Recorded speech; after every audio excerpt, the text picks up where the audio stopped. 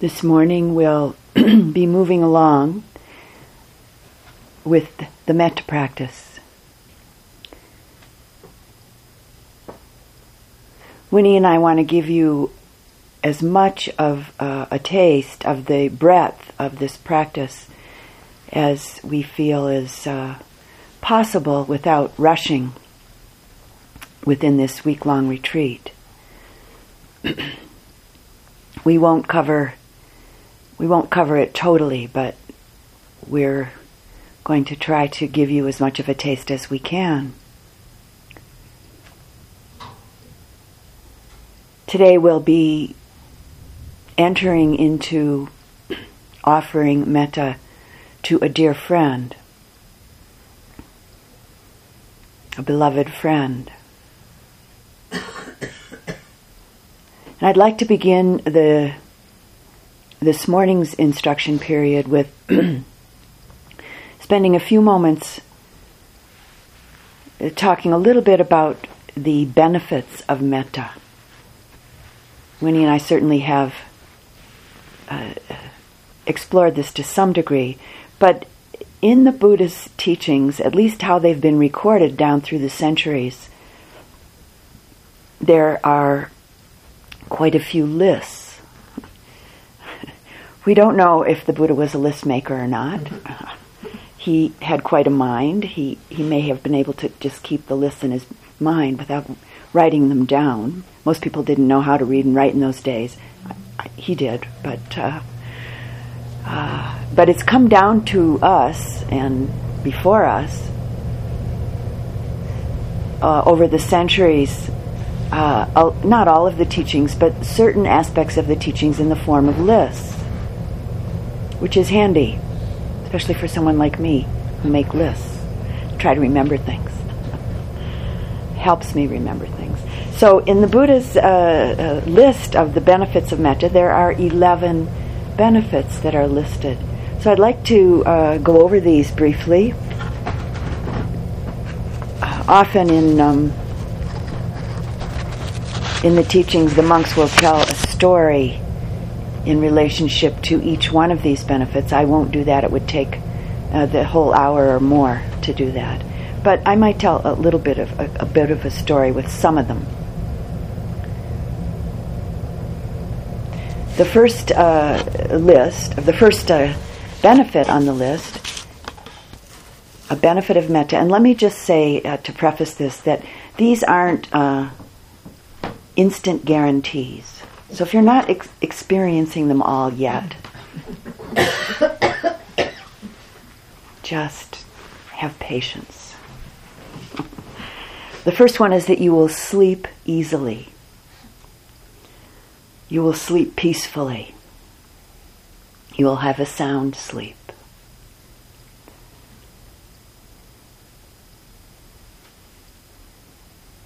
The second one is that you'll wake up easily. You'll wake up peacefully.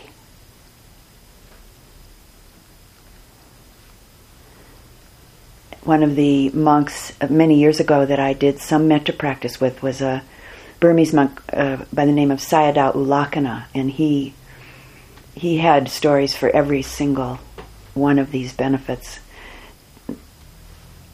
I'm not going to tell a story about waking up peacefully, but he would speak about waking up with serenity, with clarity, waking up without the dull feeling that we sometimes wake up with.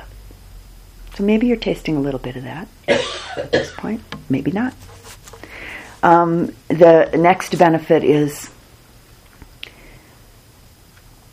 you'll have sweet dreams.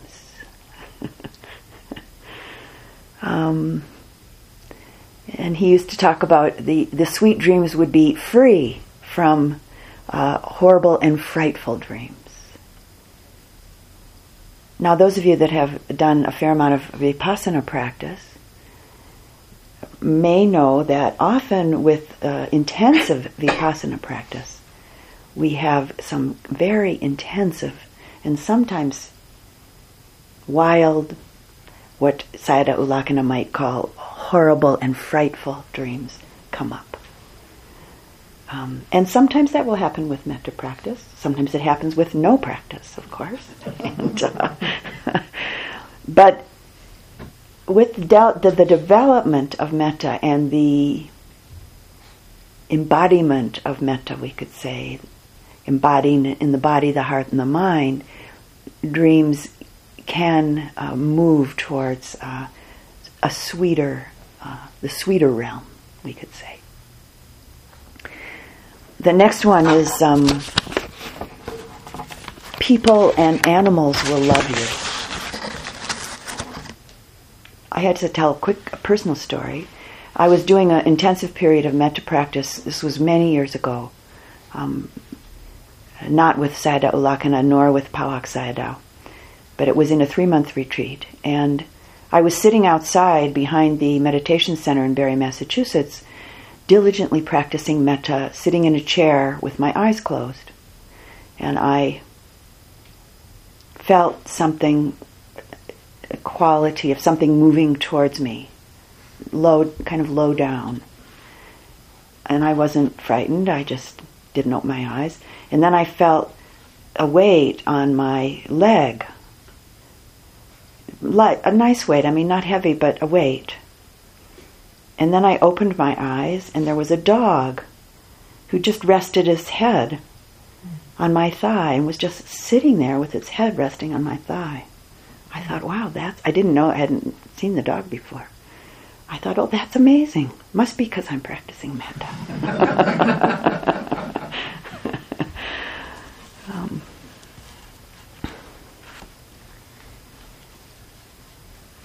I will tell a quick story that Sayadaw U Lakkhana tells about human beings. It's a classical monastic story. The story is that the Buddha went to visit a prince in a particular area of India. And the people agreed in this area that everyone would come to welcome the Buddha when he arrived. Or, the king said, they would be fined. Okay. So, one of Ananda, who was a chief disciple of the Buddha, one of his friends did come, and Ananda, of course, was with him, and the friend said that he didn't come because he really wanted to welcome the Buddha. He was afraid of being fined. That's why he came, to welcome the Buddha. And his friend Ananda was really disappointed about this, and to hear this from his friend, that he came out of fear rather than devotion or honoring, respect. So Ananda asked the Buddha to give some teachings to his friend. So the Buddha gave his friend the metta teachings. And then sent a lot of metta to this man who came out of fear to welcome him. Now that in itself is a teaching, that the Buddha did that. And of course it's sad, and I'm sure it was true, that the Buddha's metta was so powerful that, you could really feel it when you were around him. And if he was sending it directly to you, it was palpable. So he gave the man teachings and sent metta to him. And what happened was that this man joined the monastic order. He left and became a monk, and listened and practiced quite diligently, and became a fully realized being. So that's one story about people loving you if you practice metta. The next one is devas, and I spoke a little bit about devas, and I think Winnie might have mentioned devas last night. I'm not sure if you did or not, but devas are these beings that have practiced deeply and long and diligently and spend a lot of time in very beautiful states, but they're not fully enlightened. There's still a lot of tumult that comes up. But they're really good beings, and helpful beings, or can be. And if you practice a lot of metta, they'll love you, it's said. They'll protect you. And that little story I told about the beginnings of the metta practice was a demonstration of that.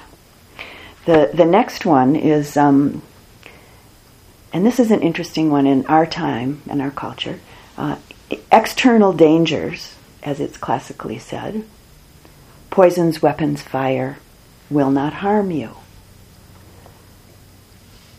I would add internal dangers, the poisons, weapons, and fire of the mind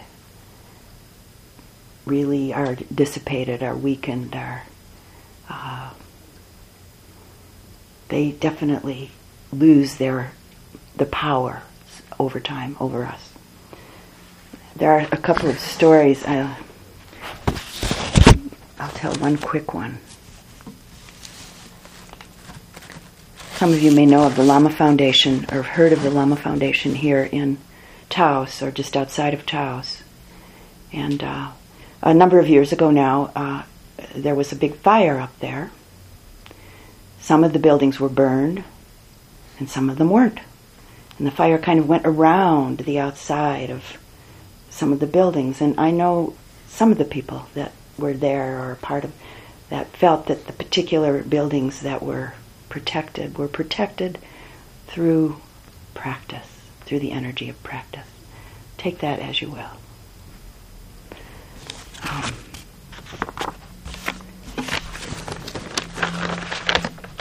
So then the next one, this is also really a lovely one, actually, and I think we can all relate to it in some way. The next one is the classical way that it's translated is that your face will be clear and radiant. It's one of the benefits of metta. One of my Burmese teachers, not Sayadaw U Lakkhana, but Sayadaw U Pandita, used to say how beautiful everybody was when they were practicing. He would sit out in front of us and look out at all of us and say, everybody's so beautiful when they're practicing. And I could say the same. I mean, the beauty, it's not because your features are in the perfect place or the perfect shape or the right form or in relationship. It's nothing to do with that. It's that quality, that energetic inner quality of beauty that really is very true when you're practicing, and then it just keeps going.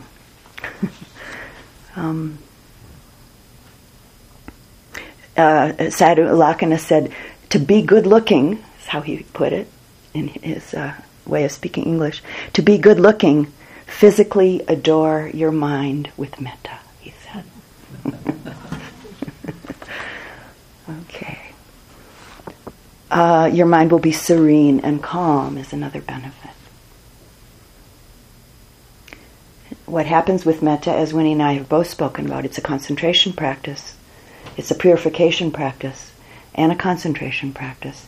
And as the mind gets more and more focused, concentrated, there's a serenity and a calm that goes along with the development of that, of the capacity to really focus the mind more and more easily. And then ongoing, this makes it easier, and I think this has been mentioned in a couple of different ways so far, that this makes it easier to practice what are called the wisdom practices, the vipassana-based practice, which was very much a part of the story that I told about why the Buddha taught the metta teachings and the practices to the monks. After they did a lot of metta practice and there was a calm and a serenity and a clarity and a concentration, then they were able to practice insight practice directly. It's not that there aren't insights, there are insights that come through very much so with metta practice, but the very direct wisdom practice of vipassana was much more easily available to them. The next one, the way that I have always seen it translated was that you'll die unconfused. Sayadaw U Lakkhana spoke about it as dying undiluted. Same thing in a way. I mean, same thing, but different way of saying it.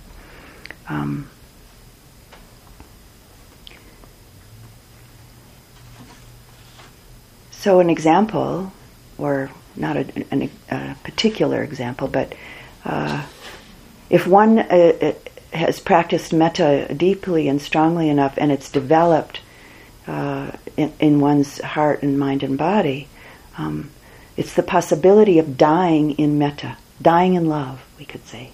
You die in love, not in fear, not in rage, but die in love. That's a possibility.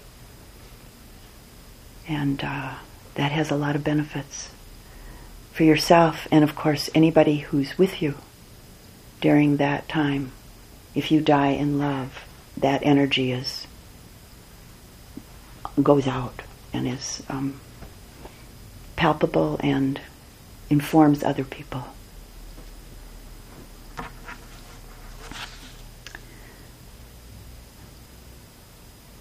And the next one is an interesting one for the Western mind. You'll be reborn in happy realms. Most of us with Western upbringing, conditioning, being acculturated as a Western person, we don't talk about being reborn. We don't believe in it. Doesn't make any sense to most of us.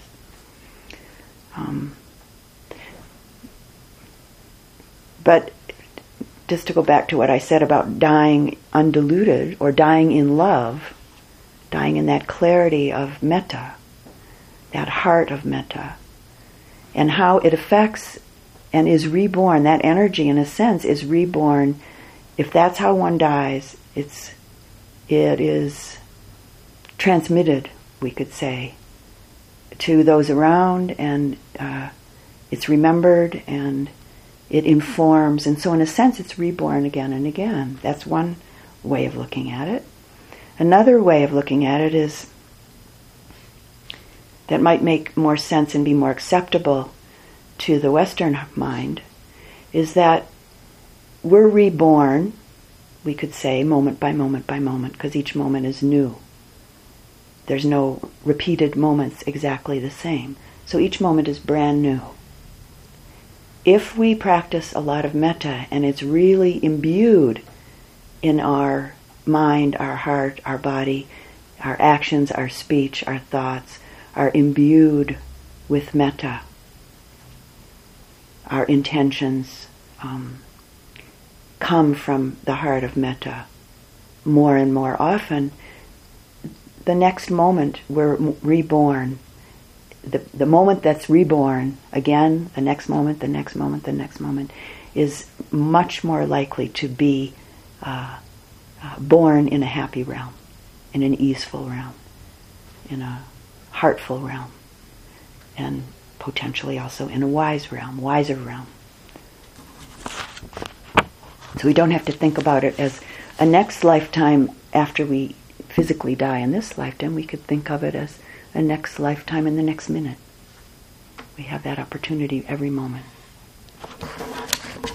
So those are the 11 benefits of metta.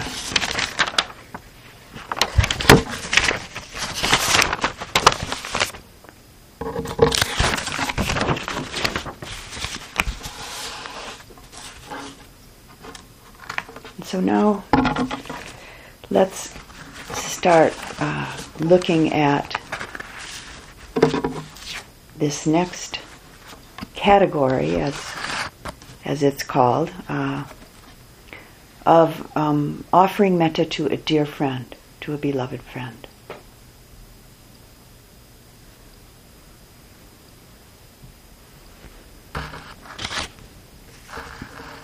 And maybe for just a couple of moments look at what is friendship really?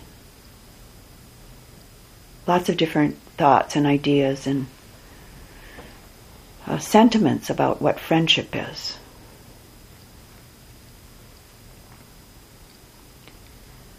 And really true friendship isn't based in a kind of sentimental or romantic idea,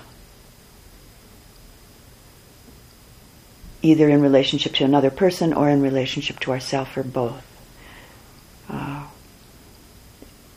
Sentimentality is really a kind of delusion, an illusion, we could say.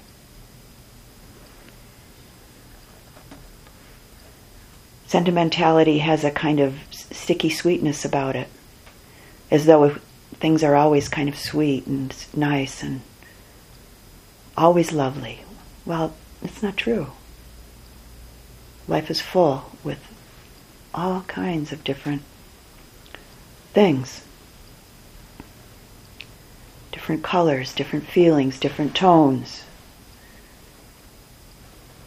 There's sorrow, there's pain, there's anguish, there's beauty, there's full-heartedness, all of it. And that's always going to be coming our way. We don't have control over it. So that's not really a true friendship. Sentimentality, rooted in sentiment, based in sentimentality. And romantic friendship is similar. It doesn't stay the same. It doesn't stay always sweet. And it changes all the time. And comes and goes. So if we really get stuck in our idea of true friendship being kind of sentimental and romantic, we're actually strengthening the delusion. And it takes a huge amount of energy to defend that, to push away the way things really are, and to keep defending and trying to cling and hold and push away at the same time that which doesn't fit our idea of a sentimental and romantic friendship. So it's helpful to begin to learn that, and I'm sure many of you already know that, to whatever degree.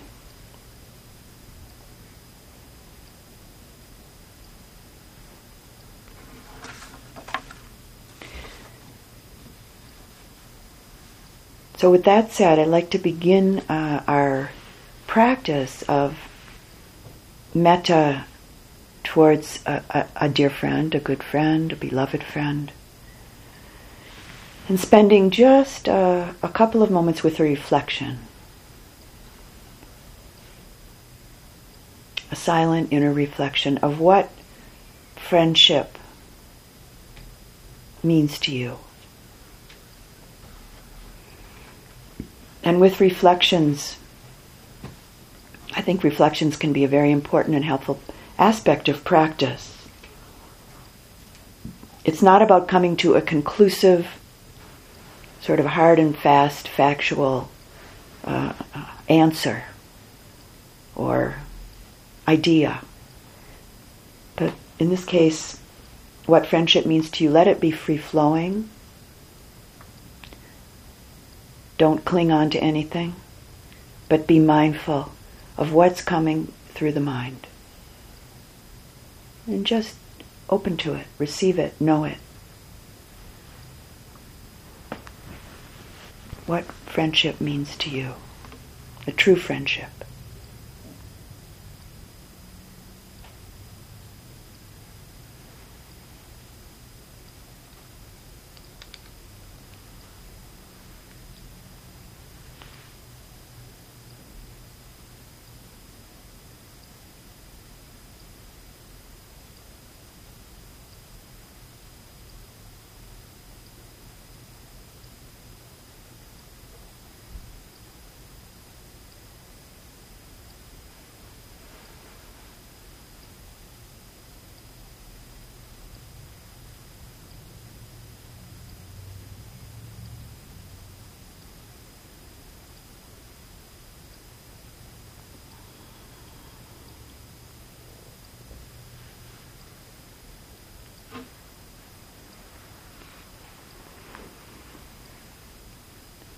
And now let that go.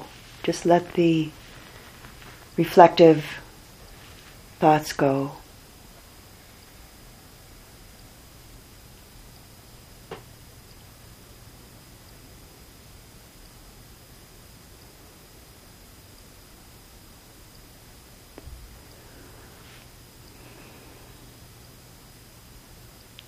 And we'll begin the practice this morning with just a few moments of sending metta to yourself,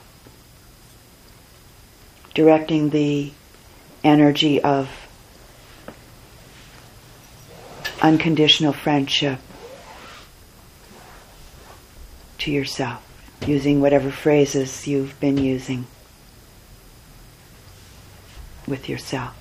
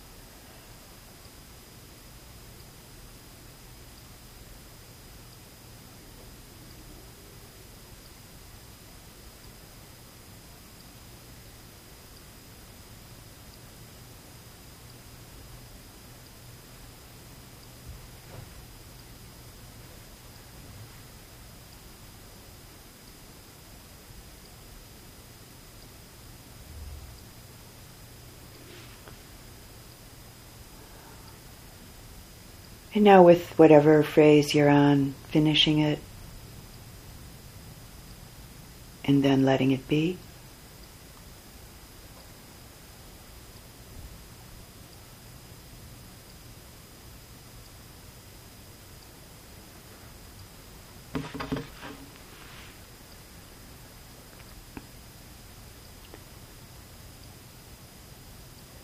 And now bring to heart, bring to mind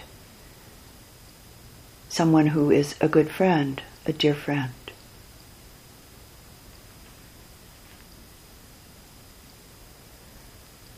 It's helpful with the practice at this point to bring in someone who's alive and also someone who's not an object of sexual desire for you.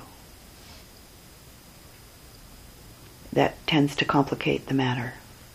So let's keep it simple at this point. If you visualize easily, you can bring in an image.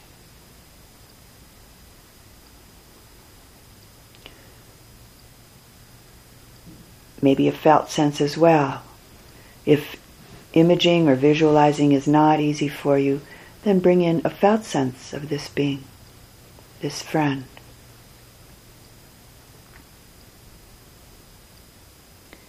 Feeling their presence, as though they're right here with you.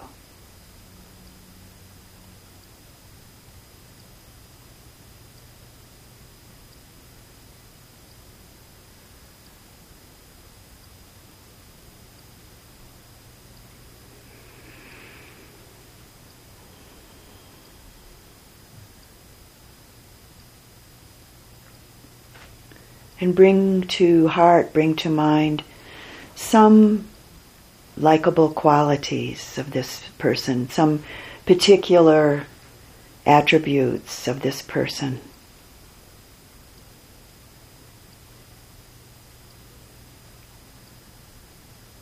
And also recognizing in your heart and mind that this person has the same wish, the same urge as you do to be happy and at ease in their life.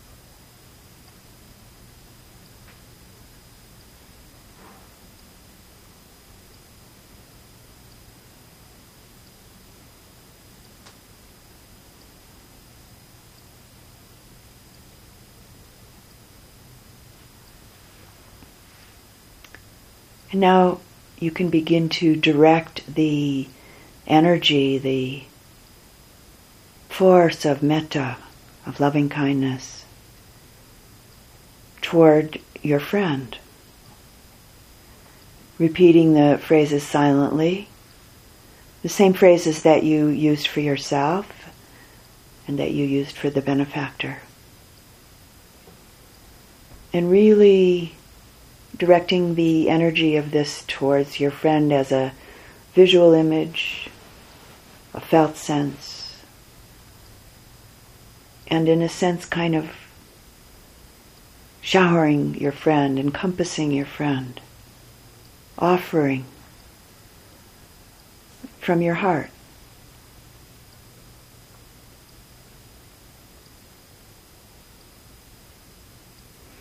And if it helps to put your hand over your heart, to feel that, that's fine. If that works for you, that's fine.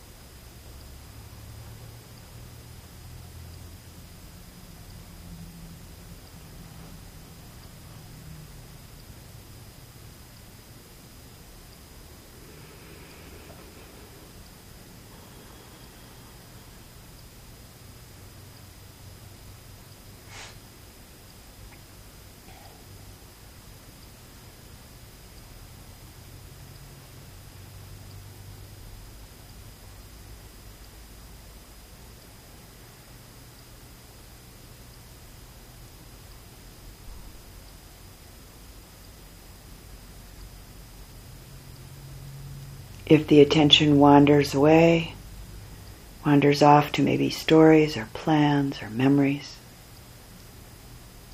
just recognizing this with a mindful attention, a gentle mindful attention.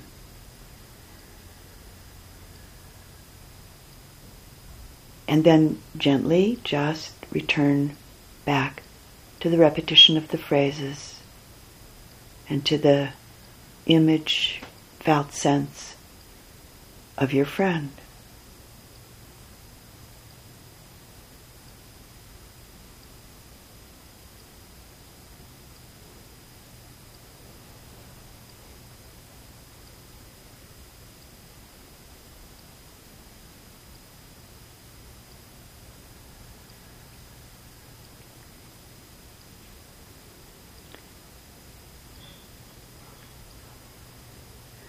If any of the phrases change slightly in a very natural, very organic way, in relationship to your friend, that's fine, but don't manipulate the phrases.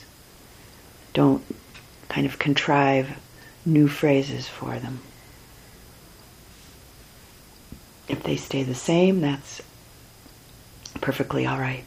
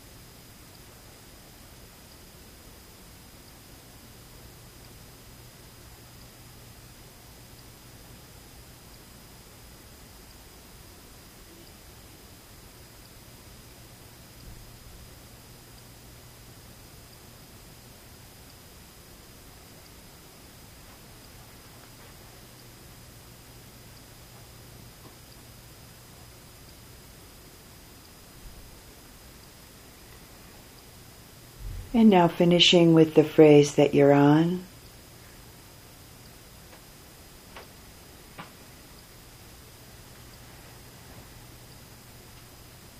just letting your friend go for now. Just letting them be on their way.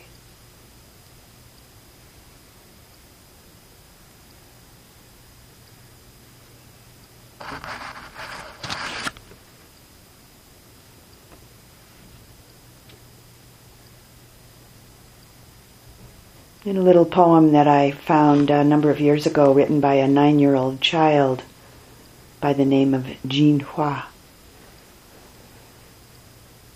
called Flower Soup.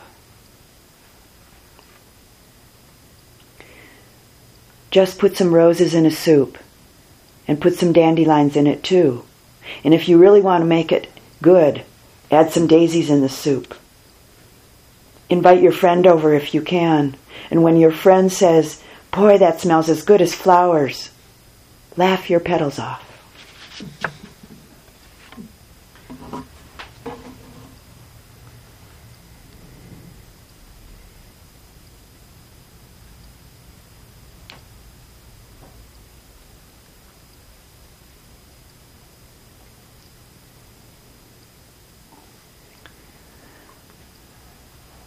So we'll continue practicing today. Don't take yourself out of the equation.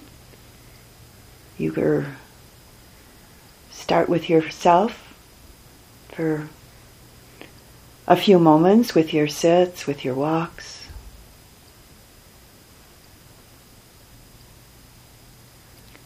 You can then direct the metta energy through the phrases to the benefactor for a few minutes. And if a new benefactor comes forth to receive your metta, you can do that. Take it to that person. I say person, but I know sometimes people find that there are other benefactors besides human living creatures in human form. So if that comes up for you, you might have a benefactor of an animal. That's possible. And then spend the bulk of the time today exploring the metta practice with a dear friend. And if a different friend comes forth than the one you've just used now, at some point during the day, that's fine. Don't keep switching, though, within a sit or a walking period from friend to friend or benefactor to benefactor. That actually has a tendency to unsettle the mind at this point. So let yourself stay with one particular friend through a sitting period, through a walking period. Then later on, for another formal practice period, if another friend comes, that's fine. Invite them in. Offer them metta. And do notice, do be mindful of the heart, the mind's response in relationship to these friends. This is a purification process that's going on. And we have different responses and reactions, even to the people that we love and who love us. All of that's conditioned. So do notice what goes on.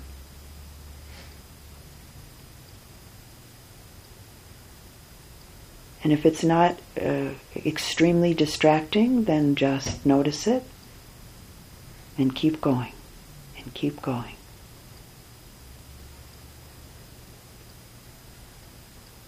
And as Woody mentioned just a little bit last night, if it's huge, even with a dear friend, in terms of some difficult emotional interference in the practice, then you can bring mindfulness to that itself, if you know how to do that. Take an interest in it. See how it acts. Where is it in the body? Notice how it changes. Very important. It's changing nature.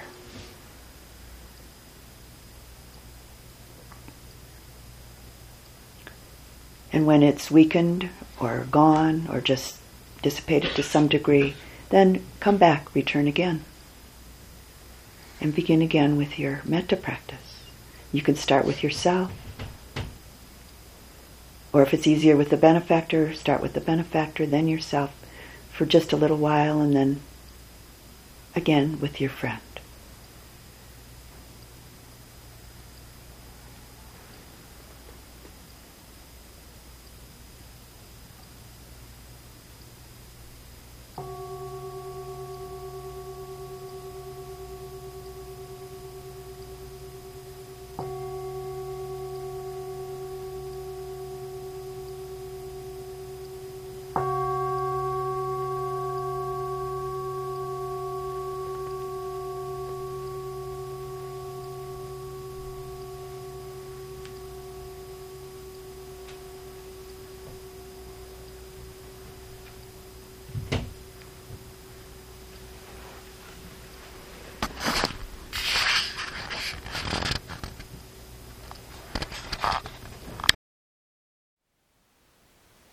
Thank you for listening.